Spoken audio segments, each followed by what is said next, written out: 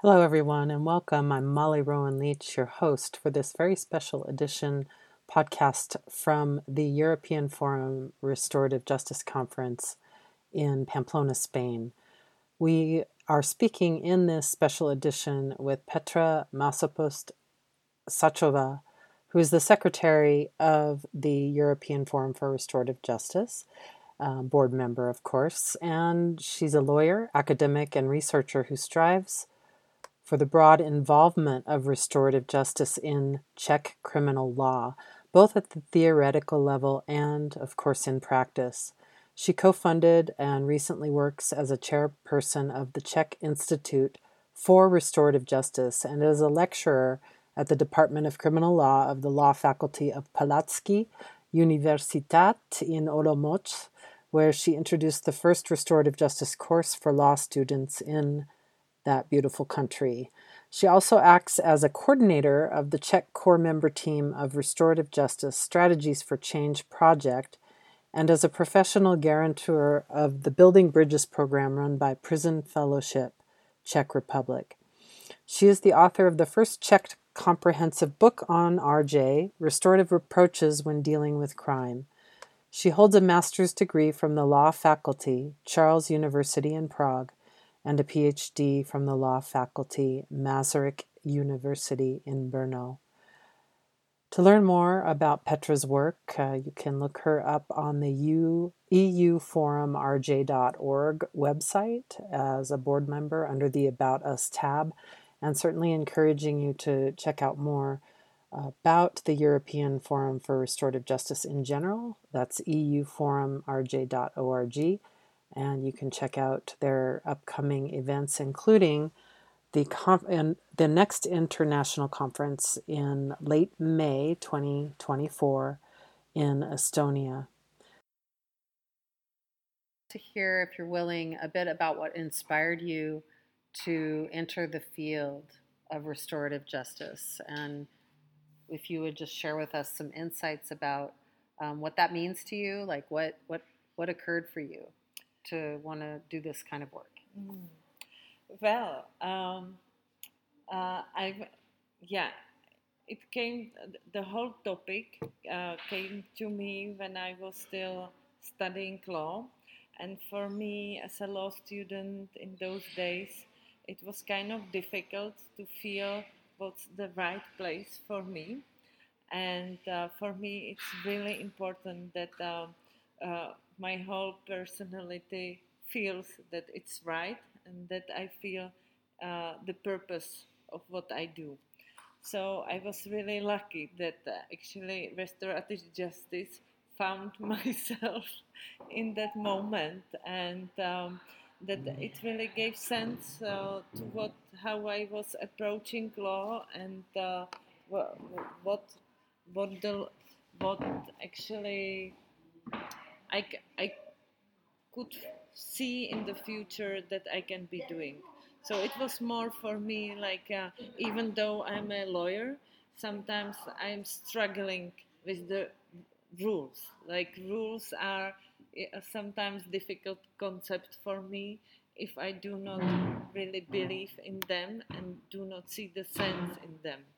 So restorative justice was very helpful in that way, that it showed me a new way how I can be approaching law. Mm-hmm. Mm-hmm. Um, so, everybody has been discussing during this conference about policy. And I know that we wanted to cover a little bit more deeply about that theme from this symposium. And you want to just give us your thoughts about what you witnessed and heard, and any core themes in response to that call for distilling, some principles and values around policy as it relates to RJ, restorative justice. Yeah. As I said, like, for me, it's really important from the legal perspective that we really look for the ways, not just like how to work with the outcomes of restorative programs in the criminal proceedings, but we try to dig for restorative principles and really try to change in that way the concept of law, how we are, especially criminal law, how we are approaching it. And so I want to interrupt you if you don't mind. For our listeners, you've shared that terminology, restorative principles. mm-hmm. So for those who may just be coming in new to the field, and also just what does it mean to you? What are those restorative principles Mm-hmm. that you have spoken to today? Yeah. So, like the 3 lines we are working with are really that the criminal proceedings shall add to the line to find and punish the offender, the um, uh, the principle of fulfilling victim needs, the principle of supporting the offender in accepting the responsibility, and whatever deciding in the criminal proceedings to support him in that way, as well in his reintegration into the society and looking for better ways for his future life, and also allowing the participation of the parties on the criminal proceedings via the restorative programs, or even um, outside the restorative programs. So, like, allow them to be part on the criminal proceedings, Mm-hmm. and that the voices of the victims are heard. Mm-hmm. That I think is very crucial, and that they really achieve some, or uh, like that they get out of the proceedings some kind of uh, now I forgot the English word. Well, that's okay. Yeah, Yeah. Sense of justice. Restitution, Sense of resolution, justice. Yeah. Yes. Okay. For me, it's a change. Yeah, like really a justice, that it was just that they were heard, Mm-hmm. and that it was that I think that like restorative justice can really be helpful in healing, in the Mm-hmm. process of healing, Mm-hmm. and in the same time, I think so can be also the criminal proceedings if we approach it and proceed it in a restorative way. Mm-hmm. And for me, there is crucial really the aspect of respect, Mm-hmm. and how we communicate with the people inside the justice, how we really talk to them. Because when we were speaking with judges and we heard the stories of the victims, like this is so crucial. And so I am very often giving this example of what just a small story that told me a colleague judge. He said, like, it was a case of very minor theft, and it can be proceeded even without a hearing, decided based on evidences in paper, without seeing anybody. And he just decided to open it for the hearing, to invite the parties, and to ask the victim, like, because the theft was about a wallet, and it was an older woman, and he asked, like, um, what was the biggest, or what was the biggest harm, or why it was so painful for you. And she said, like, I don't care about the wallet, I don't care about the money, I don't care about the documents, but I do care about the photo of my dead daughter, which was the last one that I have, and I do not have any other. And in that moment, the young guy on the side of the offender just realized that it's not just a voice, that he really interrupted someone's life, and he got much more out of it than just, like, like, don't talk about it at all. It was like, for him, this information was crucial in the process, like, to see what really happened. And that context that is often unseen appears to be universally, at least on on earth, restorative justice practitioners and programs all over the world, that is a very common factor of the case for restorative justice, because it allows, when it's well facilitated and well held, for the unseen to come to the surface in a good way, like in a hopefully safely held manner. That people can be authentic, that the stories can come out, that there's a sense of safety to do that. Yeah.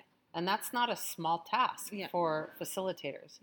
Now, do you have anything you want to share with people around if they want to become facilitators, whether in the Czech Republic or worldwide? What would you recommend? What's the process in the Czech Republic, for example? How do people get involved? How do people get involved? Okay, so as I said, because we have different ways how you can set up an RJ program, because first it can be done by the state institution, probation and mediation service, that is, its work is mostly related to the minor crimes, but the law foresees that also the other organizations can step in. So NGOs can set up their programs without any limitation, actually. And this situation has advantages and also risks. So it means that for the moment, there is a little activity from the side of the state to really control the quality, to support this work with sufficient money, and really to define what the programs are, what are the rules, what shall be the training.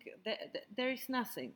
So it helps to really start it and develop new programs, especially, as I say, for the more serious crimes, for different stages of the proceedings. So, for example, we do not have really mediation suitable for the moment for the prisons. So that's something we are just now starting with, and hopefully will be able from the fall to pilot a project for the mediations in the prison system. Excellent. So this is now for us it's a transformative moment for the services, because there are different ways how they can be set up. That's right. Yeah, thank you for making that point. It's very important to remember that restorative justice can happen at any linear moment within the entire process of a criminal case, including post-adjudication. Yes, exactly. When there's an incarcerated person, and that doesn't mean it's over and done. You can still implement restorative justice, and that's what you're saying, right? Like that there's going to be programs in the Czech Republic in prisons at this point. That's really good news. Would you like to say anything about the Institut pro Restorativní justici? The Czech word for the listeners. I'm trying. The Czech language is so beautiful. I love it. So sweet. It was because in the moment when it was funded, I was active in the academic field. I was on the criminal law department of one of the law faculties we have in the Czech Republic, and I was teaching criminal law, and I created the first course for lawyers on restorative justice. And I was all the time thinking, okay, we need to get the topic out of the academic field into the practice and really start to work with it. And for years I was in contact with several NGOs, and I was trying to convince them to take that role, but nobody really wanted. but I knew that it's a hard job to run the NGO, so I was hoping I will persuade somebody, but it did not work. So you took it on. Let me guess. Yeah. Nice working. So life goes on around us here in Pamplona. It's very alive. So could you please share for our listeners how to find out more about the Institute? Yeah. Right now. So maybe I will just say that with the Institute, so it was how it was founded, but for us it was important to really set up the activities in the way that they are helping to transform the mindset and to bring the practices inside. So we are really working on 3 lines. The one is on systemic change. The second one is on education and awareness. And the third one is on promoting restorative programs. And so we combine all those 3 lines together. And for us, they really make sense in trying to achieve some deeper systemic change. And And so thank you so much for that. I just for clarity, the Institute it sounds like a very critical organization, NGO organization that has been established in order to do those threefold prime areas of focus that are critical to advocacy and awareness building for citizens, right? As well as for those within the systems, as well as are you offering services, or are you getting behind the organizations that are actually facilitating these processes? Yeah. Could you make that distinction? Okay. For the moment, we are not offering services because we knew we have to start on a different place. From the experience we have, we knew that the services, when they are not rooted in some RJ ground, it's not going to really lead to some systemic change.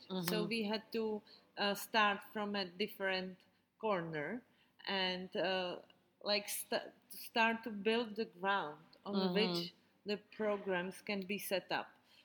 So for this reason, we really started with creating the strategy I described, to creating the network of the restorative platform. And for the moment, in regard to the services, we came with the idea that we really want to support the NGOs to do their work. We have many NGOs focusing on specific topics, and from our point of view, it's crucial that as so many stakeholders can take part on promotion and restorative justice, and even they are the experts having the knowledge in relationship to the hate crime, sexual and domestic violence, various areas. So we now we created a training program for different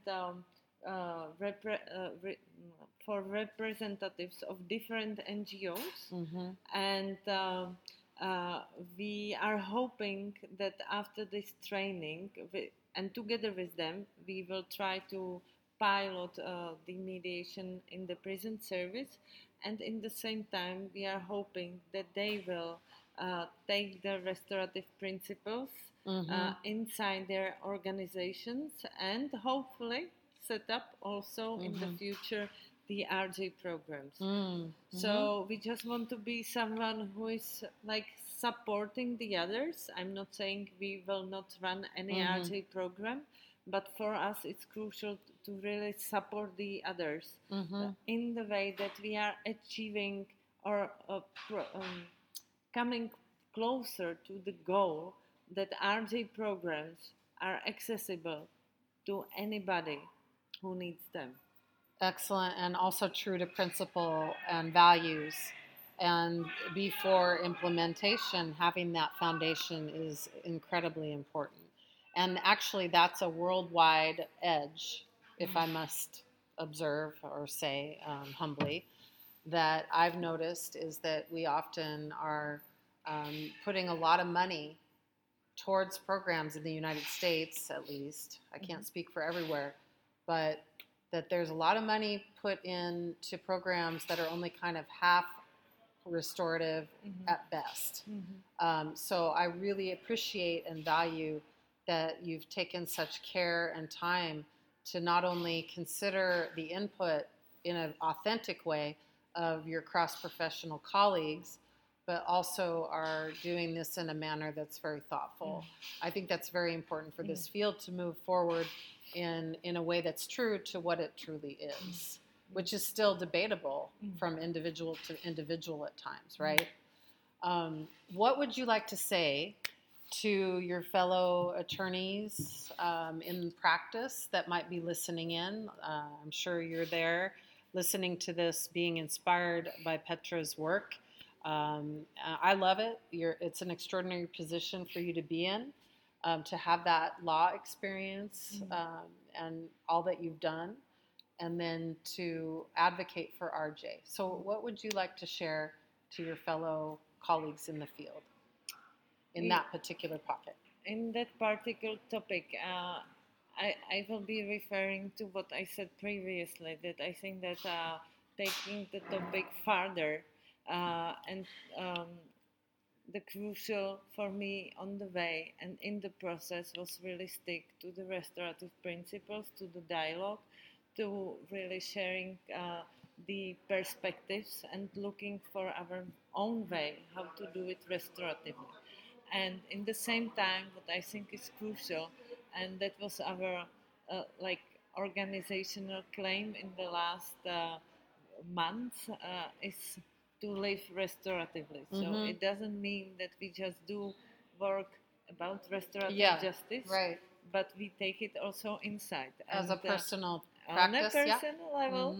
And I have to say, to have this inner dialogue with yourself and looking like for what's really inside.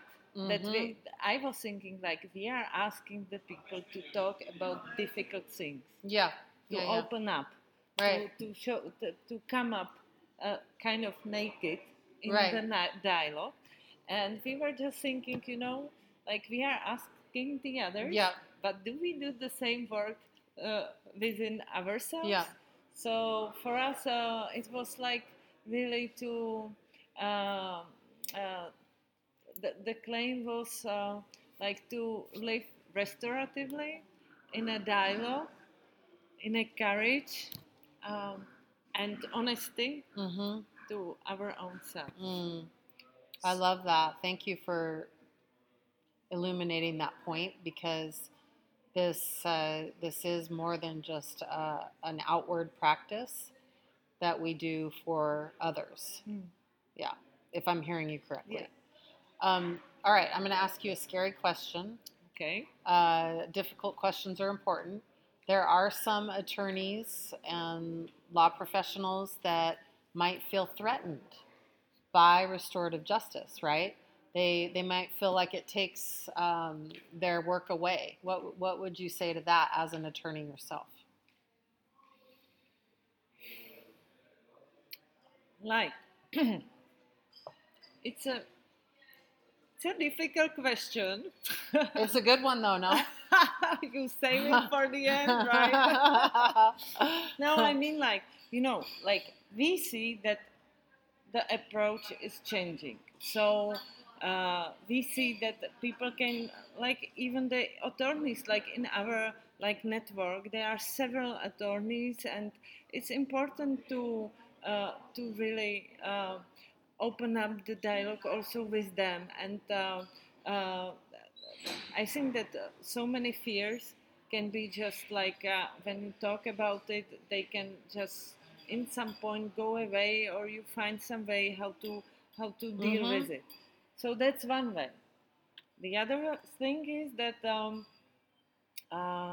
especially on the academic level, for a woman to deal with this topic, not easy. Mm-hmm. And I have to say, that's not a good claim on the end.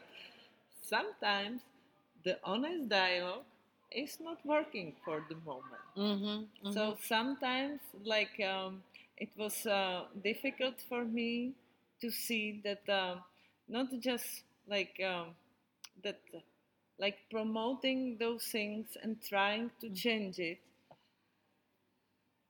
can also like attract like people who just don't really want you there, Mm-hmm. and it's difficult to deal with it. And Yeah.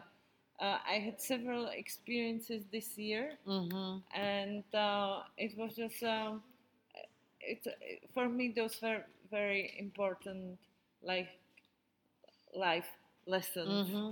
like what Mm-hmm. you can encounter Mm-hmm. when somebody feels threatened, not like from the perspective of a professional in some role, but Mm-hmm. more personally feeling Mm-hmm. threatened Mm-hmm. by the topic.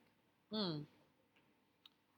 I Thank don't you. know if you want to end up with that. No, we're not going to end there. But I really appreciate you be willing to broach that subject, because I think it is one of the biggies around kind of crossing the bridge from the attorney mindset for some to perhaps like a transformational attorney, an advocate attorney. So the just the simple shift from positional awareness of the traditional role that isn't that different in many ways. You're still very much an official getting an income, but perhaps you're taking on the opportunity to consider that you can be an advocate for these processes in a way that isn't that different in some aspects, but also very different. I don't have all the answers either. So I appreciate you, though, approaching that. And I'd love to conclude today to invite you, if you have anything that you'd like to make known about an area that we didn't cover in this conversation, and also anything about this incredible symposium that you were an integral part of as a member of the EFRJ and its board, right? You've served on the board for some time. So what's on your mind before you take your vacations this summer? Okay, so maybe I would say one more thing about like how I approach restorative justice, how I met restorative justice, because it's also connected where I am now and what was happening, like why I am here and why we were having those wonderful discussions in the last days. Because like when I found the topic, like the first place where I learned about restorative justice when writing my thesis, I went on the Eastern Mennonite University Summer Peace Building Institute. Oh, excellent. And in those days, still Howard There was teaching. Right. And John Paul Lederach. And those were like two very crucial courses that I took. And in that way, when I'm describing this experience, like for me, it was important that I learned that it's not really about informations. Of course, informations are important, but like the way how I was taught restorative justice, it was just I really felt it, what it means. And sometimes this is difficult, like to let the like if I'm teaching my students to, I'm really trying that they experience this in their hearts, not just minds but hearts. What does it mean, restorative? And that's so that time when I was in the Eastern Mennonite University was really crucial for me. It's already 15 years ago, and then like when I came back and started to work with the topic, like European Forum for Restorative Justice was like something that extremely helped me, knowing that in like in Europe, that are people who are striving for the same, and that in your back you have such supporters, company, friends who are wishing for the same, to achieve the same, to change like the way how we live, how we deal with the crime, what we really want that happens when the crime occurs. That was something that was extremely helpful for me, not to feel alone and to feel that they are that the others are there as well. So like I always felt like that for me in that sense European Forum for Restorative Justice was a crucial organization, and I'm so happy that I can give back with for the last years being on the as a board member and secretary of the forum, and to give back also my experience like running the organization also inside the forum. Well, it was definitely an incredible symposium. My first time at an FRJ symposium, in fact, and it was extraordinary to meet all of you and to witness the specificity and consciousness and the professionalism as well, because there's room for all of that, I believe. But I really appreciate your time today. I know it's been a long day, a long couple days for you. And I just want to encourage our listeners to please check out more about the European Forum for Restorative Justice. There's a lot going on, ongoing, including webinars, working group information, pamphlets that are reports out of the working groups. All of that is available at the website, which I believe is euroforumrj.org. I believe that's correct, EFRJ. And for the Institute pro Restaurativní Justici, IRJ, in the Czech Republic, you can check out their website at Restaurativní, that's restorativní-justice.cz. And once again, Petra, thank you so much for your time today. This has been a very special on-the-ground podcast, Restorative Justice on the Rise. It's been a pleasure to be your host today, Petra, and to our listeners, to you, thank you so much for supporting us over the past 12 years. Thank you.